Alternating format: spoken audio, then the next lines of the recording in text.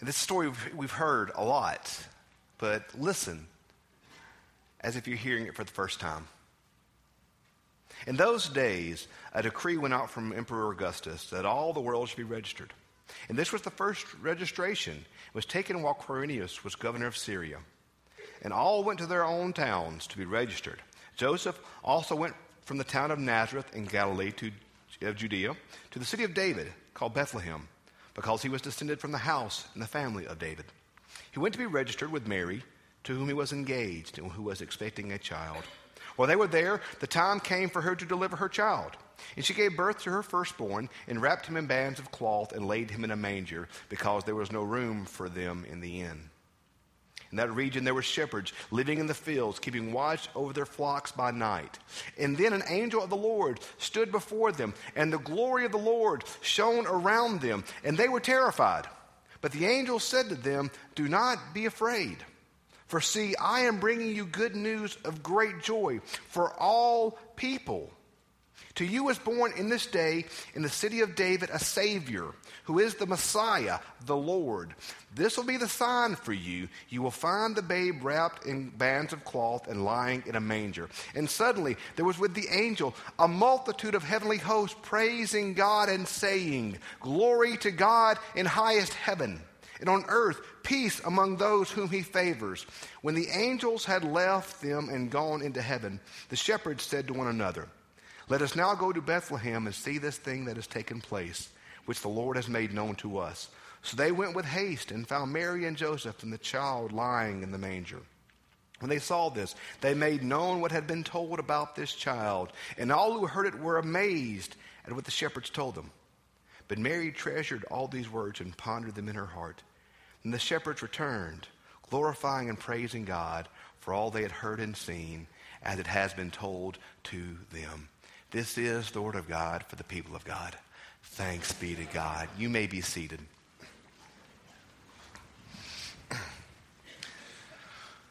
The Apostle Paul, in one of his letters, has a phrase that I love.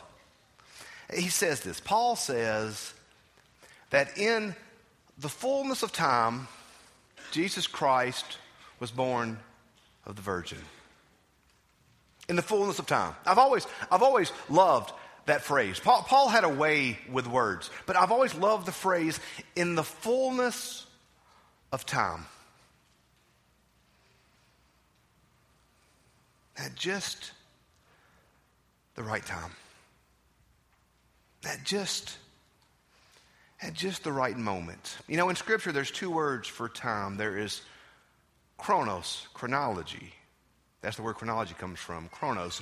It's December 24th, 2015. That's the chronos time. But God has a different time. God's time is what's called kairos time. God's time is not bound by a clock or by a calendar, but God's time is God's time. And in God's time, God is never late. And Paul says, in the fullness of time, Christ was born of a virgin.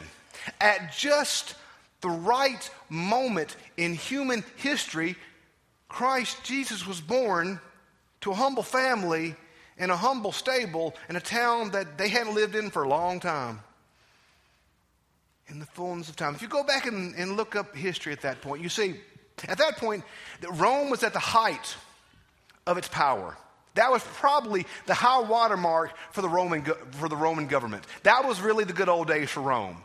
So, at just the right time, Jesus was born. Jesus was born when Rome was at its greatest moment, at its greatest height. And Rome had spread over all the world. And Rome was in Europe and in North Africa and in Asia and everywhere. But here's the thing with as big as Rome was. Rome was so big, there was really only one way to get from Rome or Italy or Gaul over to Asia or down to North Africa or to the extremes of the empire. The only way you could do this was to go through this little bitty strip of land about 40 miles wide, called Israel. The only way you could get from anywhere in that part of the world to anywhere else was to go through Israel. Israel was basically the stack.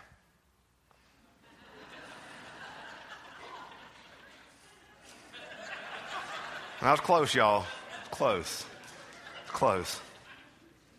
But it was. The only way you could get anywhere in that part of the world to anywhere else was to go through Israel. So what I'm telling you, friends, is it was by no accident that Jesus Christ was born to the people he was born to, Mary and Joseph.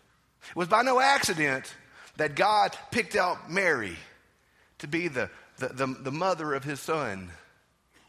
No accident that he chose Joseph to be Jesus' stepdad, if you will. It was by no accident that he was born in Bethlehem, the line of David. It's by no accident he was born in that part of the world at that time, at that moment. In the fullness of time, Jesus Christ was born of the Virgin at just the right moment. But y'all, that's the fairy tale. That's awesome. That's great. That's wonderful. I mean, by fairy tale, I mean that's the part you're like, that's perfect. Yes, that's perfect. Here's the thing about God's time.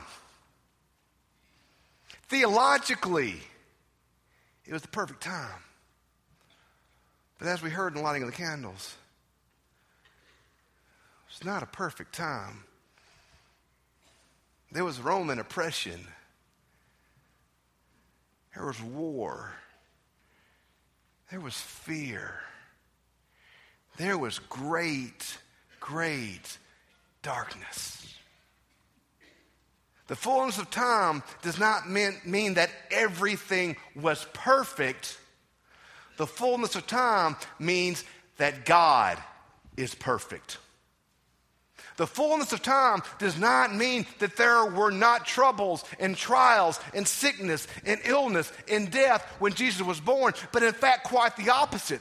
The perfect Son of God, born of a virgin, was born into a world of sickness and sorrow and tragedy and death so that he could one day redeem the sickness, the tragedy, the trials, the death. The light came into the darkness to redeem the darkness. Those who have been living in darkness have seen a great light, and that great light is Jesus Christ at just the right moment. Not the perfect moment. Not the moment without fear. Not the moment without doubt. Not the moment without worry. But in God's perfect moment, light has come. And friends, what I'm telling you is this. Light did not come simply to fade away. But the light has come and has never left. So just as Jesus Christ was born into a world full of darkness, at just the right moment to redeem those living in darkness, so now in the darkness of our lives does he come again and again and again and again. Because here's the thing, y'all. Light is not extinguished by darkness, but light overcomes the darkness. The psalmist says, darkness is not even dark to you because darkness cannot physically be there when the light has come. So friends, it isn't just that the light came in Bethlehem 2,000 years ago, but the light comes again and again and again and again to the darkness of our life. The miracle of Christmas is that God saw the darkness in the world. God saw the darkness in our own lives. God saw the darkness all around and said, my light has come and darkness has no place there. The darkness has been extinguished by the light of Jesus Christ. When Jesus says we are children of light, what he means is this. We don't have to live in fear. We don't have to live in doubt. We don't have to live in all of these things, but we can live in the power and the light of the birth of Christ. That is not to say that there are not troubles and trials and fears and doubt. That is not to say these things are not there. What I'm saying is this. The light is brighter. The light is stronger. And through the Holy Spirit, that light of Christ lives in you. Y'all, we shouldn't be afraid of the devil. The devil should be afraid of us. Because we have the light of the resurrected Christ in our hearts. What can you say to that, old devil? What can you say to that old world? What can you say to that old fear? What can you say to that old doubt?